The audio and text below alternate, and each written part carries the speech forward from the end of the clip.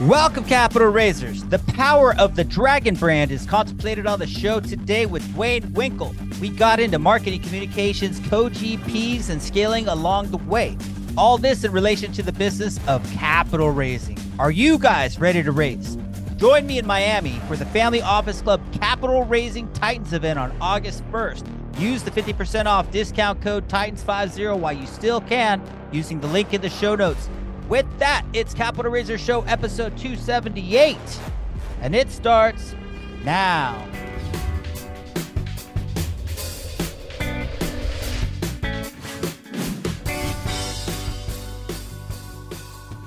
Rock and roll. I got Duane Winkel on the Capital Raiser Show. Welcome, my friend, dude. Good to see you. Thanks for having me, man. Yeah, dude. Love that you're here. This is going to be a lot of fun, man. Very excited. Got to meet you at a couple local meetups. One of them I'm actually going to tonight. You run your own meetup here in town, Syndicator, Brad Sumrock student, Capital Raiser. So we got a lot to chat about here. Capital Raiser Show Season 3, powered by Pitch Decks, our good friends at Richard Wilson's Family Office Club. So Duane, for the audience that doesn't know you, let's break down a little bit about your background, how you got into real estate. Tell us about your story, my friend. Yeah, I'd be happy to. I'm a pretty traditional story. I still have a W-2 job. I work at a big corporate company. I'm in their IT department and I lead a team of website developers. And I was looking to build my portfolio and grow and scale and kind of make sure that we're not just relying on our 401k. Got into the single family fix and flip business, lived in them. And boy, can my wife tell you a couple stories about how much that sucks. And we moved into an apartment, started flipping houses on the side, really looking to scale the business and really grow that. What we realized was single family wasn't for us. Somebody explained it to me one time that the difference between single family valuations and multifamily valuations, multifamily is a business. As soon as that light went on, I was all in. I was hooked, line and sinker. I was like, yeah, let's do this and let's go all in. So we started investing passively, learning the process, learning the ropes from other syndicators, and then said, they can do it, I can do it. And I'm bringing that extra capital angle from my background in technology and marrying that with the business-minded aspect of multifamily real estate.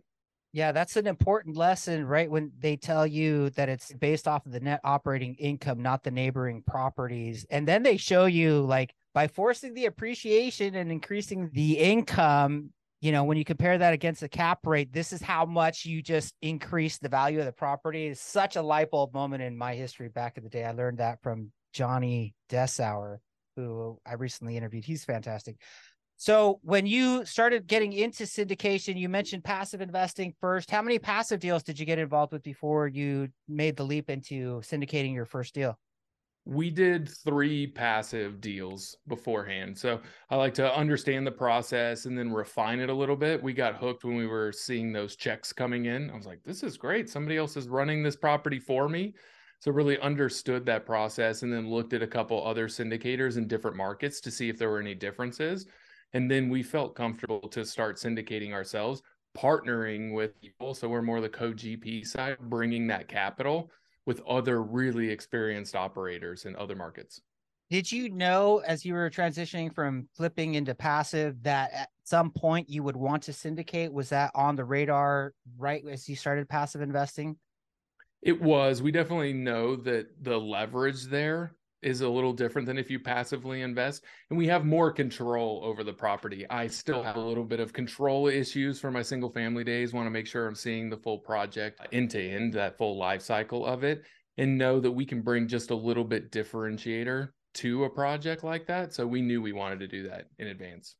Okay. And then have you been the lead GP on a deal yet, or are you just doing co-GPs as of now? I'm currently mainly co-GP, right? Awesome. So partnering with those other groups that you mentioned, there are different multifamily operators that we're connected with. So we go and vet those relationships. So you don't have to, and we can, me, and you trust that I'll vet the operators for you. So you don't really have to do that work.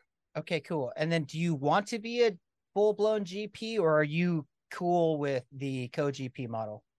We want to move into the full-blown GP, lead syndicator model as soon as possible. It just depends. We're able to buy bigger assets as a larger group and really like that advantage right now. Okay, cool. Because I've run into some syndicators. They're like, oh, yeah, I syndicated for 8 years and I decided to kind of Wow. tune it back. It's a lot of work. I'd rather just focus on the things that I'm good at, which is raising capital. So now I have a fund. I've had some people say that before. And some other people, they're just like, hey, I want to be the GP and make sure. And I mean, some people are just like, there's no way that I would do it without being the GP because then I have control over my investors' money. I don't know if that's fully right perspective, right? Because I think that's very controlling. I think you can definitely co-GP with somebody. And if you feel comfortable with the sponsor, know that you're participating in the team that's being the steward of money for your investors. And for a lot of people, if they have the right relationships, that works out just fine. And we So, like to participate on, even though we're not the lead sponsor per se, we still participate and make sure that the property's operating well. And we're part of the asset management calls.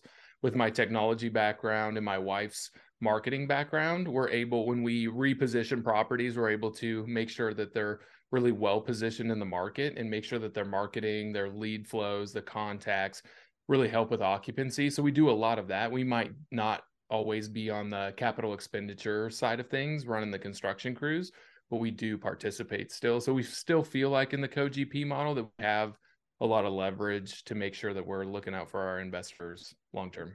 so a lot of people that have been passively investing, some of them go through, a lot of them actually go through mentorship programs. But as they're figuring out how to and decided they want to become co-GPs, they're still kind of like, you have to take that leap. And then where do you start? Like, how do you negotiate your partnership share and what exactly you're going to bring to the table in the GP? Tell me about those experiences for you when you decided to go from passive to active. Great question. I think initially it's about building those relationships. So, really understanding yourself, what you can contribute to a group and an organization, and then presenting that to multiple syndicators and operators and saying, hey, I have the technology and marketing experience. Is that something that you're lacking on your team or that you might be in need of? Not necessarily lacking per se, but like, would you like an extra boost in that for this particular project? And think of me in the future, right? So it's building those relationships in those networking opportunities and then going about that saying, this is the value I bring. Does that add value to you? And then partnering with people where you have symbiotic relationships. That makes sense. And then from the GP perspective, as they're looking for potential co-GP partners to help them run the business and bring capital, they need to make sure that there's a fit because you obviously can't just raise money and get paid for it without participating in the deal, not just for 6 months, but throughout the duration of the entire project.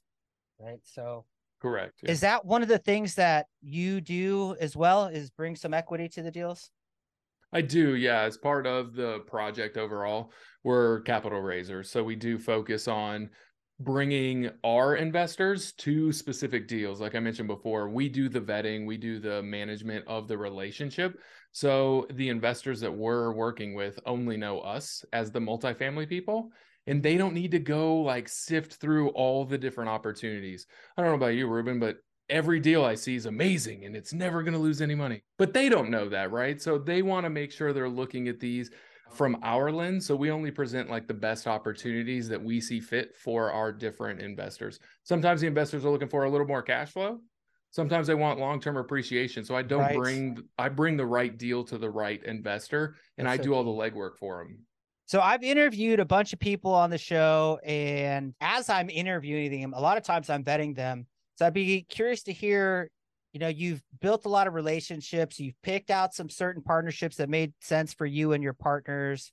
You've looked at, I'm sure, a lot of markets to decide as part of the opportunity if it makes sense for your specific needs and for your investors' needs. So, what are some of the things? Let's just kind of boil it down and condense it to one or two of the topics. So, when you're vetting a sponsor, you obviously want to feel pretty good about them in terms of know, like, and trust. But what else are you looking for when you're vetting a sponsor that you could potentially co-GP with? And of course, you're vetting them for your limited partners as well. So, what are you looking for? Definitely a track record. I mean, the know, like, and trust is kind of a given these days, but I want to make sure they have a track record and that they've done this before. It's really important to know that they've gone through those particular steps. They've taken certain deals full cycle. So that's something that we look at. The other thing that we look at is net worth and liquidity, because as we know, there are definitely things that come up with real estate transactions that might need a little more capital than was expected on certain situations. The interest rates may go crazy through the roof, and we want to make sure that we've had the correct cap rates. And if we didn't purchase enough insurance for certain areas, they were able to cover that, to kind of beyond the reserves. We want to make sure that we're really comfortable. We really want to avoid at all cost a capital call and make sure that we Yeah. don't need that. Not only that, but it's not only the amount of doors. The other criteria that we look at is I will call the investors and I will call the general partners and say, like, all right, we're going to partner up. I really monitor the communication back and forth. Are Yes. they responsive? Or did it take them 2 weeks to get back to you on a topic? We're a business partnership for 5 to 10 years at this point. And I want to make sure that we have a good working relationship and that are able to communicate. If they have 10,000 doors and they don't want to return my phone call because I'm just on one of their deals, that's not going to be a good working relationship for me, and it won't be beneficial to my investors as well. So I want to understand their communication style as well. Now, are you investing with the GP before you co-GP with them passively in any situations? Not necessarily, but we always invest as an LP on all of our deals. So we want to make sure that we're congruent and all mutual benefits for everybody involved, right? So my money's sitting right next to yours if we invest in the same Yeah. deal. So we've got skin in the game just like you do. Yeah, aligned interest is key. So I was kind of curious about this particularly because you passively invested, and there's a lot of syndicators that continue to passively invest because they want to see what other people are doing in terms of communication infrastructure. Was there anything about your first passive deals that kind of opened the curtains as to what you wanted to do as a co-GP or GP in your own deals? Was there anything that you didn't like about passively invested in terms of things that you're like, hey, when I become a co-GP or GP, I'm going to make sure to do this better? I'm kind of curious about that. Yeah, it's a great question. That's exactly why we did limited partnership first, is so we could understand kind of the ins and outs and the intricacies of it. The first couple deals, obviously the partnership to be remain nameless, we didn't feel like we had that level of trust and commitment, and then the communication angle of it. Of course, they update, their documents once a quarter in the portal and everything's fine, and that's enough for them. But we really want to make sure that we're letting everybody know play by play, step by step, what we're doing. On a recent deal, we're repositioning. We just put in the new sign. We're working on all the landscaping, and we're making sure that it's got a fresh coat of paint on the outside. So we make sure on a monthly basis, if not more frequently, we're sending some pictures to the investors. We're making sure that they're feeling like their investment is being put to use in a really positive way. Not only that, but we're impacting people that live there. And once we do that and we really focus on the residents, the investors will always get their return because the residents have a really nice place to live. But constantly communicating what we're doing, you can ignore the email, but if it's not there, you don't have anything to ignore, then we get more questions, right? Then you're like, what are you doing over there? How are you treating the freeze in Dallas recently? What does the interest rates look like? Are you guys concerned, or is everything fine on that? So just over communicating about what's going on really puts everybody at ease. And you're being super transparent. If there are issues and occupancy is dropping, what are you doing to take steps to improve that? We can explain all of that, and we do proactively. So I think it's more a proactive communication approach that we take, opposed to we have the money and we're just going to put it to use and trust us. I love that because there's plenty of syndicators out there that are fantastic at acquisitions and running the business and providing investor returns. And then they are very curious about why did they lose an investor when they basically doubled their money in 5 years or gave them a 20% IRR. And a lot of the times it's because the investor experienced somebody that's put in 50 or 100 or $150,000. It's a portion of their nest egg, and they can't get the syndicator on the phone or get enough communication. So to have that skill and to be associated with somebody that's communicating, it really is going to help with investor retention and getting people to reinvest with you. It's been my experience. One of the things that I look for highly when I'm betting a sponsor. So I love that you guys have really focused on over communicating. Now tell me this though, because this is kind of tricky for some people. It's one thing to say, hey, we really want to over communicate. And it's another thing to put the infrastructure in place. So Was there anything unique about what you did? I mean, you obviously weren't just sending one-off emails. How did you put that CRM or newsletter or communication infrastructure in place, and what does that look like? Yeah, another good question. With my technology background, I love a Nice. good process. That's my favorite thing, almost to a fault. I love everything has its own place. And with the capital raising portion of it, we already have a really solid CRM and pipeline and marketing funnel. So what we do is we tag everybody accordingly per deal that they're in. So they automatically get the communication that's going out about that specific deal. We have email templates already pre-built that have the branding and colors for the apartment complex itself. So all we really need to fill is that body copy about what's going on with the property and make sure that we're putting our highlights and updates in there. So it makes it really smooth. It takes a couple hours after our weekly calls. If I need to send something out, it's quick to bang out an email and make sure everybody is being communicated to effectively. And then, so the branding, before we go into how you came up with your brand, currently, does it sound right if you're in a GP team, the GP has a brand, and then the communications go out to you, and then you change it to Winkel Capital before you send it out to your investors? How does that look? That's correct. We want to make sure that we're keeping our investor databases separate, if you would, to make sure that everybody is effectively communicating and managing your own group, right? Like that's your responsibility. As Ruben brought 10 friends and I brought 10 friends, that's great, but your 10 friends are your 10 problems, and then mine are accordingly, right? So we do separate that out. However, a lot of times what we'll do is we'll be proactive and we'll communicate to the GP team, the lead sponsors, hey, this is what we were thinking about sending. Are you okay with that? So we might even be a little more proactive than, maybe the main syndicator. And that's another value add. They say, that looks great. They copy that and put that in their email template Love it. and we're helping, right? So That's that's sweet. winning on the team together. I love that. Okay, cool. So tell us about the actual branding. When did you start considering, hey, I need to create a brand? What did you do to create that? How did you come up with the colorways and stuff like that? And what is the main message that you're sending through your brand? Yeah, as far as when we wanted to start the brand, we initially, being marketing and technology experts at what we do, knew that branding's everything. So before we even went and started talking to the brokers, we wanted to make sure that we had a brand, because if not, it's some random husband and wife team that's trying to talk to you and everybody wants a deal and make a lot of money. So we wanted to put a professional brand together to make sure that we were taken seriously. What's one thing that somebody does when you meet them? They pull out their phone.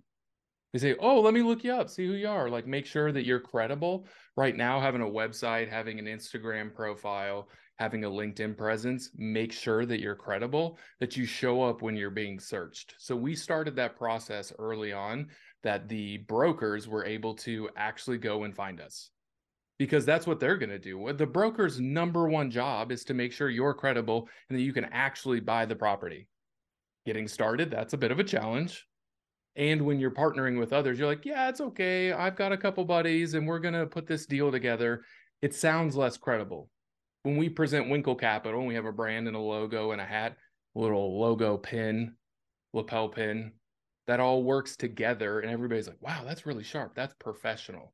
They expect a certain quality when somebody's going to be handing over 50 to 100,000 or $200,000. So that's where we started. To get the logo, we use 99 Designs. We just put it out there. We said, this is our brand aesthetic and our feel, and got this really badass logo, W and a C. And the dragon really represents that like luck and growth and prosperity, and also protecting your wealth, right? Dragons are really good at about accumulating wealth and being really badass. And we wanted to stand out too, right? Yes, That's I was the just other about to piece. ask you about that. I didn't realize that when you said you were a tech employee or in that W-2, that marketing was part of what you were doing. So now we can kind of open up a new can of worms here. Sure. So when it comes to the brand, because you mentioned something that I was really going to go down this road, is standing out, right? Because a lot of people have pictures of buildings and other people have pictures of families and creating financial wealth, and other people have other things. What kind of feeling do you want to provide or get the person that goes to your website to understand or to resonate with? What's your avatar? What kind of message are you trying to send through the website branding? We really want to make sure that everybody feels that it's a very professional brand, but yet that it does set yourself apart. We aren't like Wall Street.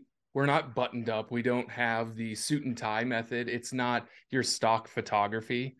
Everybody's got the same Google picture of, the multifamily units. And you can, as now, you've probably seen them, you can point them out on a site. So when somebody's looking at our brand, we want to make sure that it sets apart. We really have a brand that goes above and beyond and kind of is a little more aggressive in the market. And that should stand out and like make everybody feel comfortable that we're working hard so you don't have to. That's the whole point of investing passively, is that, hey, I trust that guy, I like that guy. He grinds, he goes the extra mile. And you're like, great, I feel comfortable. Here's some money. Tell me when it grows, like make sure I'm in the loop on everything. You're like, dude, you're going to hear from us. Don't worry about it. I love it. Okay, cool. Let's talk a little bit about your business model. So what kind of stuff are you investing in? Are you looking at apartments of any specific asset class, A class, B class, full heavy lift kind of stuff? Tell me more about where and what you're investing in. We focus exclusively on the B and C type asset class for multifamily apartments. And we do medium to light value add. A lot of times what we find is we can find operational efficiencies and reduce expenses. I know everybody's looking to juice the rents. I want to increase my rents. Well, yeah, but if you put in a water conservation package, I do live in Arizona and I do invest in Arizona. We were talking about water rights earlier. It's important in the desert to make sure that we're conserving water, and it can save you about 25 to 30% on your utility bill. If anybody knows about NOI, expenses are one of the things that controls your NOI. So if we can increase that, that's a differentiator that we might bring. So we don't necessarily have to do a really heavy value add play. There's a lot of construction that goes with that, so that can be a little bit difficult. Markets that we focus in, obviously the Sun Belt is where we like to target. We're really heavily invested in Arizona, Phoenix specifically, Dallas, and Nashville are our target markets. We love Arizona though. Taxes are low, insurance is great, and it's a great place to live. Cool. So you and your wife going lead GP, what are the main things that you want to do in addition to bringing capital to the deals? Are you looking for co-GPs that will take on specific roles, or you guys want to do everything? Tell me more about that. Yeah, as far as co-GPs, as part of that process, we'd be happy to have somebody take on that construction, maybe as the units are coming through and we need to renovate those. That would be something that would be really helpful. We do not have a strong background in construction. As I mentioned, we did the fix and flip, so I can get in there and swing a hammer, but it's not necessarily up to code. So we want to make sure we have somebody that's following that process along, and then potentially helping with the acquisition pipeline and doing the underwriting. We're aware of what good looks like and we can do it, but just finding a partner that would be able to help with that would be always a benefit. Cool. So tell us about your meetup. What you got going on with that? The meetup's fantastic. We really love just meeting everybody in the area. A lot of times we have people that have a ton of units that come that are looking to network and learn new things, talk about the industry, or we have other people that have never heard about it and this is their first foray into real estate investing. Say, how do I get involved in that? These big apartment complexes look really sexy. Like, I'm really curious. They're not aware, so we like to bring them up to speed. We always provide some food and wine to get people talking and have a good time and make sure that the networking flows freely. It's really important to us to build a community where everybody's working together. Ruben, I hope you raise millions and millions of dollars and we can partner together and you can help me raise millions and millions of dollars and help everybody. So it's like the rising tide lifts all ships mentality. And we go, usually the format of the meetup is, we do a little bit about the market. I think it's important we're in the market, so we really understand the market thoroughly. Then we'll have guest speakers that are speaking on different topics come and present to the audience. And we always have a Q&A session that's really powerful as well. Yeah, that's really powerful when you have some pull to get some amazing speakers come and present to your audience in the meetup. So that gives you a level of authority. Is there anything else you're doing in terms of marketing to capture some authority? Or, I mean, in addition to going on podcasts, you mentioned that you have like an ebook that I'm sure that works as a great lead magnet.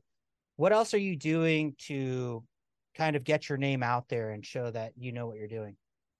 The ebook was also really important. So we created that. Again, that's really on brand and has a lot of our look and feel throughout to help people understand how to invest in real estate. You don't have to go through all the steps that we did, right? You can jump to the end and invest in apartment complexes and live your life as you expect and, have your time freedom back. We're also pretty heavily involved in social media as well. So the LinkedIn presence, and then we're also starting webinars and then going to roll out a podcast. I've seen it work really well for others like yourself. So we'll be rolling out a podcast probably in springtime sometime. Podcast is really great. In addition to all the other benefits is getting to know people, because you can spend like an hour or however long your show is, just kind of asking people whatever you want.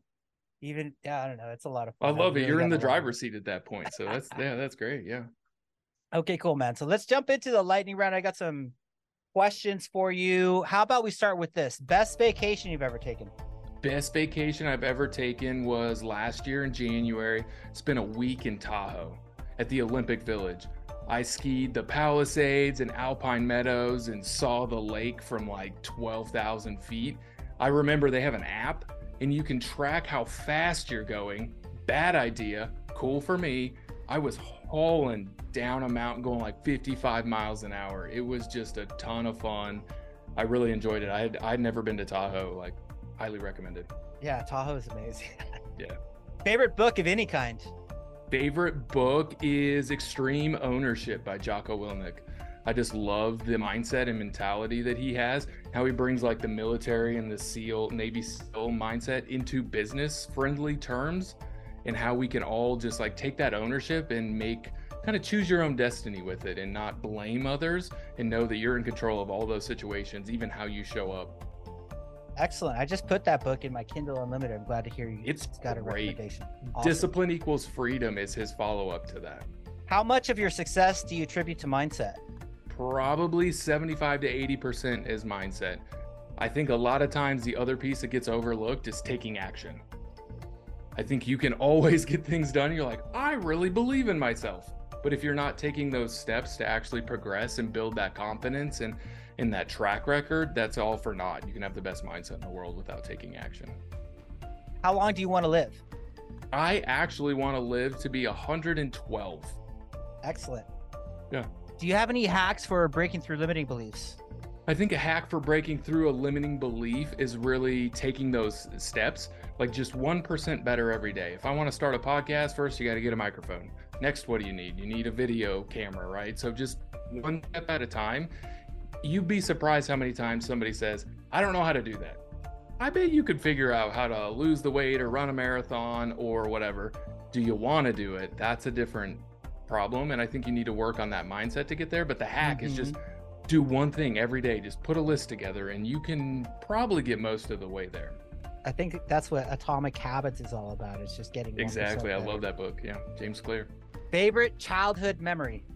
Favorite childhood memory was riding along with my dad. He used to be an 18-wheel semi-truck driver. So in the summer times on vacation, I'd just get to ride around the country, like road trip for like a month at a time. It was awesome. I saw all of the truck stops. I've been to all 48 contiguous United States. So it was, yeah, I'll never forget that. Very unique experience. That sounds very cool. Best way to raise capital from your perspective? Building relationships. I know a lot of times that comes up pretty frequently, but knowing the people that you're working with is really important. Don't ever invest in something you don't understand. And somebody that's willing to describe it to you and kind of go through that process and build you up and bring you along is somebody that you want to work with long term. Phenomenal. Name a painful lesson or misstep from some of your real estate endeavors. I remember doing a single family fix and flips where we relied on the contractor to do some of the work. And at the end of the project, we got a notice that says we didn't pull the right permits. So I go back and I have a conversation with the contractor and I said, hey, what's the deal here? And he said, well, you told me to do it as cheap as possible. I said, well, legally cheap as possible. I didn't think I needed to put that part in there, but we needed to redo a couple things when we were running electricity and plumbing. So we had to have somebody open the walls up and come and certify a little bit. So it took extra time and extra effort we weren't prepared for, but I'll always make sure to add the legally now in front of please do it efficiently. Hilarious. What do you love best about doing Spartan races? I love the competition. So it's really fun to challenge yourself, but you're also working against the clock and yourself, right? Like there's always everybody else that's running the race, but when I do them consistently and I've done them year over year, I can say, oh, last time I ran the super in this amount of time. Now I'm trying to beat my record. And then I'm always like learning different weird things. I've hung one of the ropes in my backyard so I can practice climbing the rope better because I couldn't do that the first time. So it's constant improvement. That is a hard one of the obstacles.